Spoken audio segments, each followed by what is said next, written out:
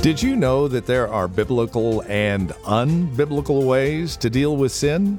Well, there are. And we'll talk about them both out of Romans chapter 7. Coming up today, here on Graceful Truth with Pastor Steve Converse.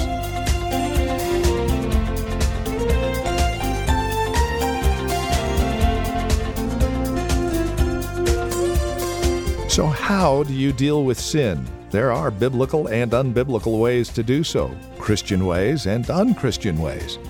So as we begin our time together today, we take a look at the Christian view. First up, a description of who a Christian is. We're in Romans chapter 7. This is Graceful Truth with Pastor Steve Converse from Grace Bible Church in Redwood City. Join us today as we continue our look at Romans chapter 7, the unbiblical way and biblical way of dealing with sin, and how a Christian should do so. It's all today on Graceful Truth. Here's Pastor Steve Converse with today's broadcast. Join us. Sixth commandment, you shall not murder.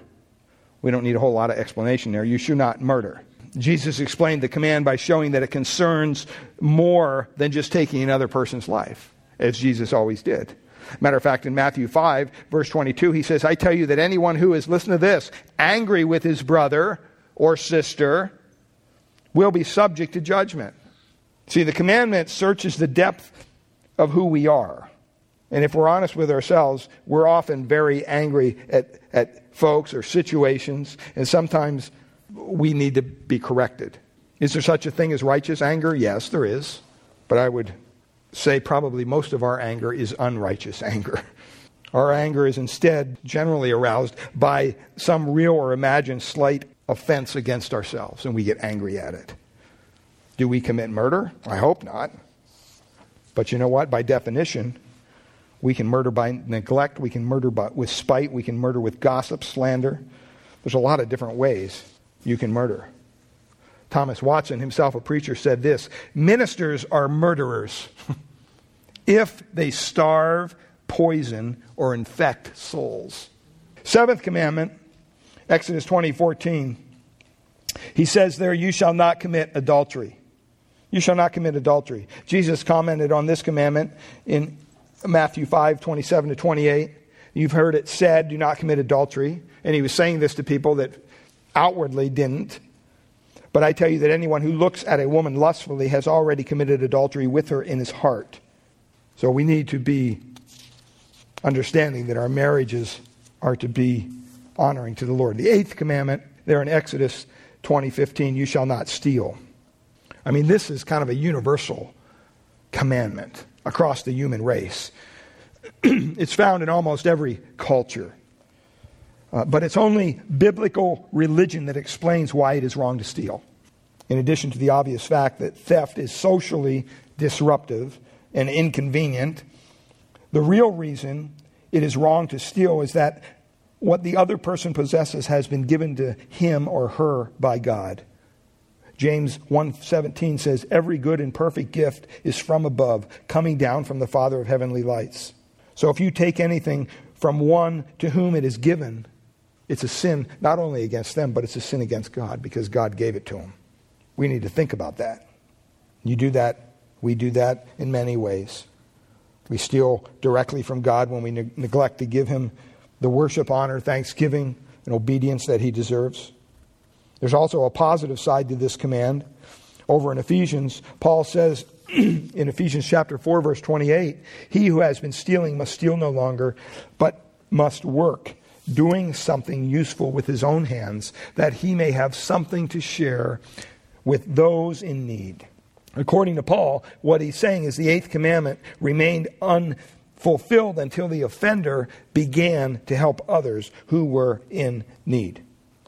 The ninth commandment, verse 16, you shall not give false testimony against your neighbor. It's a warning against perjury. But it's also more than that. It condemns all slander, idle talk, gossip, unkind rumors, jokes at another person's expense, lies, deliberate exaggerations or distortions of the truth. It concerns even listening to such unkind things uncritically.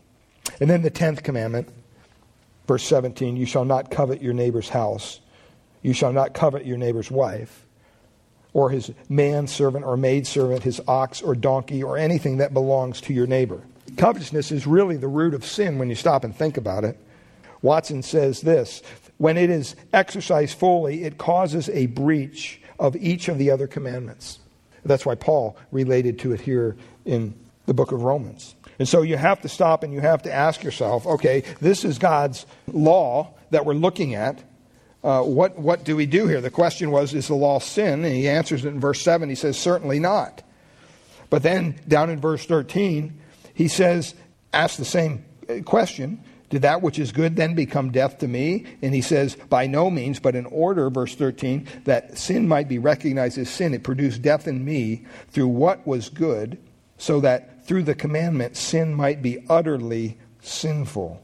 And so we see here in the text, verse 11 to 13, he says, for sin, seizing an opportunity through the commandment, deceived me, and through it killed me. So the law is holy, and the commandment is holy, and righteous and good. Did that which is good then bring death to me? By no means. It was sin producing death in me through what is good, in order that sin might be shown to be sin, and through the commandment might become sinful beyond measure. God's law reveals the holiness of his commandments. And it also reveals the utter sinfulness of our sin. The first point there in your outline is God's law reveals the holiness of his commandment. Look at what he says in verse 12. So then the law is holy, the commandment is holy, righteous, and good. He could mean here the law as a whole. He could be referring to the commandment of covetousness there that he mentions. Either way, he's talking about God's commands. And he says there that every single part of it is holy, righteous, and good. And so he emphasizes his point by really piling up these terms. And so first of all, he says, God's law is holy.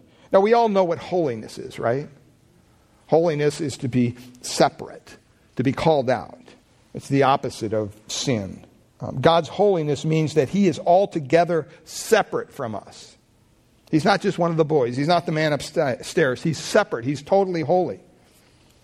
And Ephesians 5:27, Christ's aim for his church says that the church would be, we would be holy and without blame or blameless. And so God's holy commandments show us how to live in a separate way from this evil world.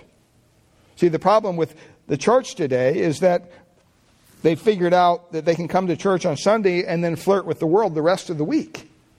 And then just come back to church on Sunday. That doesn't work. That's not being holy. That's not being the light of the world. That's not being the salt of the earth. And so he says God's law is holy. Secondly, he says God's law is righteous, which means that it's right.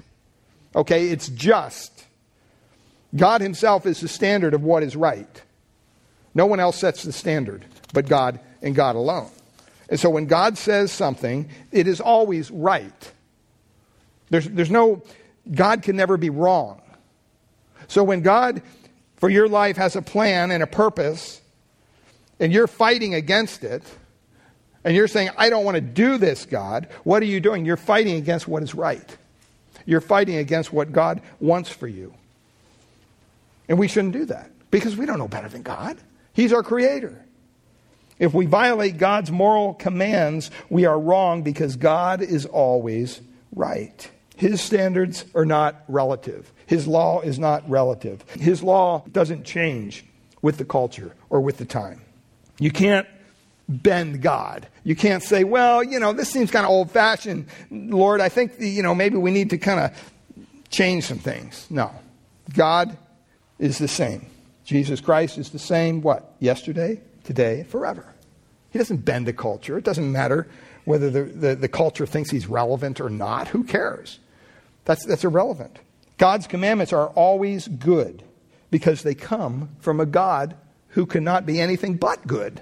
See, when you believe that about God, and you believe that God is just, and you begin to understand that, and then when something crazy happens in your life, what are you doing when you shake your fist at God and say, why did you allow this to happen? No, there's a purpose. There's a reason why God has allowed that to happen. And it's good that he allowed it to happen, even though what happened may have been bad. It may have been hurtful. We have to put it in perspective. God is the final standard of what is good. God's law, secondly, reveals the utter sinfulness of sin. It reveals the utter sinfulness of sin. God's law is holy. God's law is righteous. God's laws are good. But he gives us his law to reveal the utter sinfulness of sin. That's what he says there in verse 13. So that through the commandment, sin would become utterly sinful. C.H. Spurgeon said this: the law was not the cure of the disease, much less the creator of it, but it was the revealer of the disease that lurked in the constitution of man. He goes on to show that when Paul wanted to come up with a word on how to describe how bad sin is, he didn't call it exceedingly black or horrible or deadly. Rather, he wanted to find the very worst word to describe it that he knew. He called sin by its own name. He said, it's exceedingly sinful. There's nothing as evil as sin. God gave his law for our good, to show our sin to us, so that we could realize that we need an answer for this sin. And that's when Christ comes in and dies on the cross, and we can put our faith and our hope in Christ, and he can save us from our own sin. God gave us his law for our good, not to keep it, but to show us our own sinful. Sin is utterly sinful because it is rebellion against our loving and heavenly Father. That's what we do when we sin. Think of Genesis. When God gave Adam and Eve the command not to eat of the fruit of the tree, the knowledge of good and evil, that command was what? For their good. That command wasn't given just to say, I'm going to mess with them a little bit. No, he wanted to keep them from the consequences of what? Death. You know, when parents tell their children, it might be best you don't go out and play there in the freeway with the little rubber bouncing ball.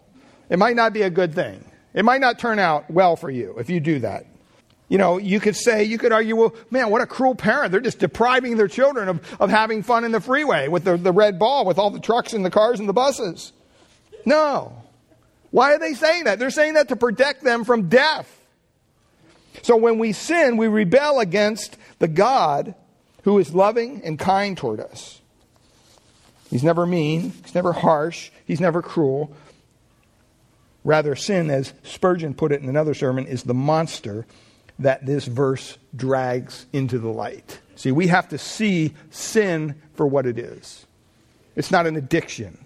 It's not a behavioral problem. It's sin. It's rebellion against a holy God.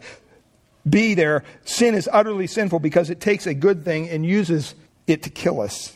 Sin takes the good law of God and it turns it into an instrument of death. I guess if you were going to use an example, it would be like someone taking a scalpel, very sharp knife that's used by surgeons in the operating room to take out things that shouldn't belong in your body, and they do it very effectively. They're very sharp instruments. But if you took that scalpel and you just decided to cut your neighbor up, okay, that's a bad thing. You're taking a good thing, but you're using it for an evil purpose, a bad purpose. It's a useful tool in the hands of a skilled physician. See, the sinner who used the scalpel to murder someone is the culprit. You don't blame the scalpel. You don't say, oh, that bad scalpel. How could he do that? No.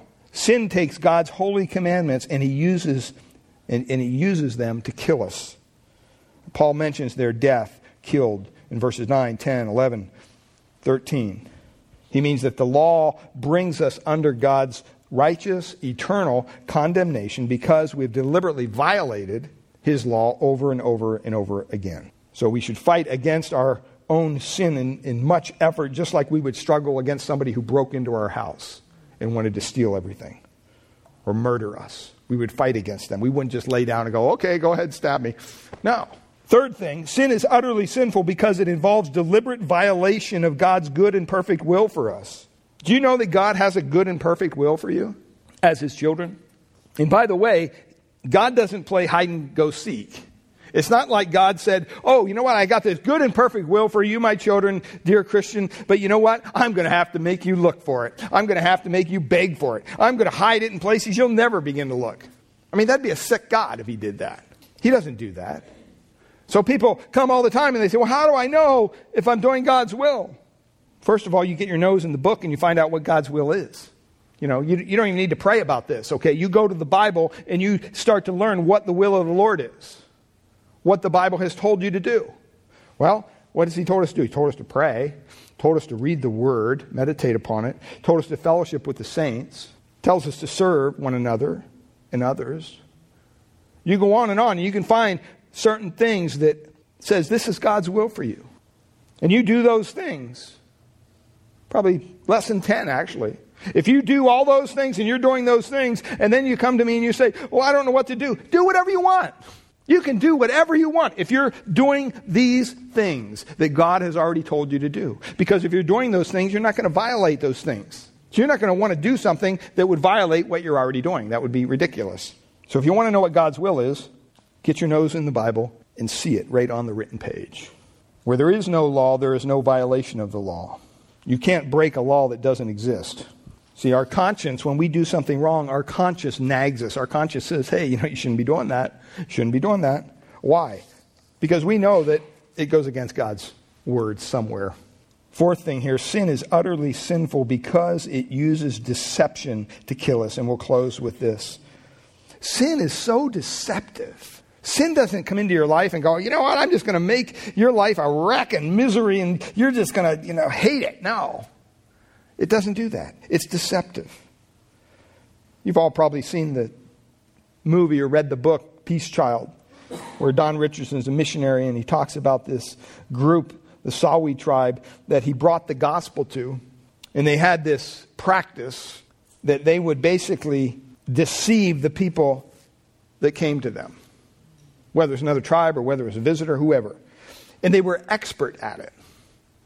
They excelled in deception. They actually looked at deception as a virtue. The better you deceive somebody, the higher you are in their eyes. And so they would lure an outsider into their midst as a friend. And they didn't know any better. They didn't expect any of this. And they would treat him as a king. They'd feed him well. They'd honor him. Little did he know that they were literally fattening him up for the slaughter. And sometimes this process would go on for a couple years. And they would live amongst the tribe thinking, boy, it's incredible. These people are such a blessing to me. And then would come a day when they would all gather around that individual. And they would literally kill him and eat him. Crazy. But this person never knew it was coming. As a matter of fact, when Richardson was explaining the gospel to them and he was telling the story about Jesus and he told them about Judas who betrayed Jesus, man, they put this guy on a pedestal. They wanted to worship Judas, not Jesus. That's where their minds were. See, in that same way, that's how sin is utterly sinful because it deceives us. Paul uses the same verb to describe the serpent's deception of Eve in the garden. First, he distorted and misrepresented God's commandment by drawing attention only to the negative part of it and ignoring the positive. Second, he made her believe, Eve to believe, that God would not punish disobedience with death. And then he finally, thirdly, said the very commandment itself is to insinuate doubts about God's goodwill and to suggest the possibility that she and Adam could assert themselves in opposition to God. One pastor came up with 15 ways that sin deceives us. And I'm just going to read through them and then we'll close in prayer. Sin deceives us into thinking that outward obedience alone pleases God, whereas we need to please Him on the heart level. See, that was the downfall of the Pharisees, wasn't it? They thought, hey, if I'm doing all this stuff out here, who cares about my heart? And Jesus turned it right around on them. He said, no, you got it all backwards. Secondly, sometimes sin changes its tactics and tells us that everything is hopeless so that we might as well keep on sinning. You just got to get discouraged. You say, well, I failed again with this sin. I guess there's no hope. I'll just continue to do it. Sin deceives us to presume on God's grace. Hey, I know Christ died for my sins. I know all my sins are forgiven. So if I have a little sin in my life, it doesn't really matter. It's all forgiven. Fourthly, sin deceives us into thinking that it will bring true and lasting happiness, while holiness will bring us misery. I mean, if you just think of the word holiness, it doesn't sound as fun as sin. You know what I'm saying? I mean, it just doesn't. So sin deceives us that way. Fifthly, sin deceives us into thinking that we have a right to happiness while we forget that we have a responsibility to holiness. We don't have a right to happiness. Where do you see that? Where do you see Jesus saying, yeah, you know what? After you're done dying to yourself and taking up that cross as an instrument of death, follow me and just be happy. Where do you see that in the Bible? I see just the opposite. I see him telling his followers, you know what? They mistreated me. Wait till they get their hands on you. Okay? You better be ready for it. You're going to have to suffer. We don't want to hear that. Sin deceives us sixthly, by getting us to discount the consequences of willful disobedience. Satan lied to Eve, surely you won't die. God won't really allow that to happen. So you sin a little bit. Seventhly, sin deceives us into thinking that we've earned some free pass to sin because of all that we've done to serve God. You ever thought that? I'll be honest, I've thought that at times. You know what, I'm serving, I'm sorry. Okay, I blew it in this area. I'm sure God understands. Let's move on. Well, no, it's not that easy. Eighthly, sin deceives us by getting us to swap the labels and call it something much more acceptable. Think about it. In our own culture, it's not called adultery. It's called an affair or a fling. It's not perversion. It's gay. It's not stealing. It's just taking what the company owes you anyway. They're just not giving it to you. I'm not angry. I just got a short fuse. It's not gossip. I just want to share this prayer request with you. I mean, we all go there at times. Let's just be honest. The ninth thing here, sin deceives us by making us think that we're normal when we sin. And to think that holy people are weird. I mean, that's what it does.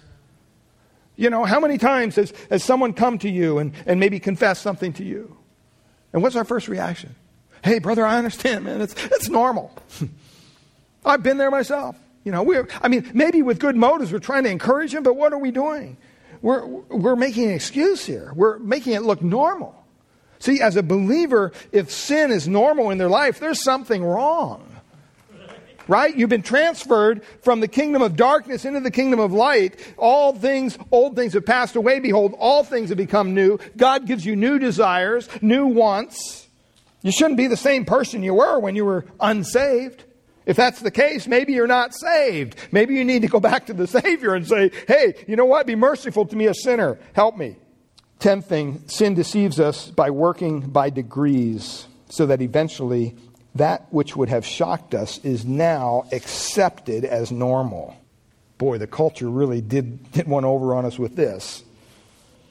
I mean, how many times can you go to the movies and you're sitting there even watching the previews of the movies to come? And you hear things and you see things that if I were to put up here on this screen right now, you'd probably run out of the building.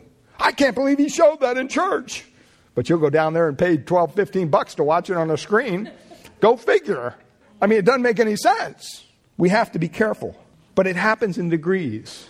Sin deceives us by making us angry, 11th, at the law, feeling that God is against us when he prohibits something. 12th, sin deceives us by making us think very highly of ourselves. You can figure out what's best for you. 13, sin tells us that the law is oppressive, keeping us from developing the gifts and talents that we have within us. God's law is just keeping us down. 14, sin makes righteousness looks drab and unattractive. And then the last thing, sin deceives us by getting us to compare ourselves with other sinners rather than to compare ourselves with God's holy standard.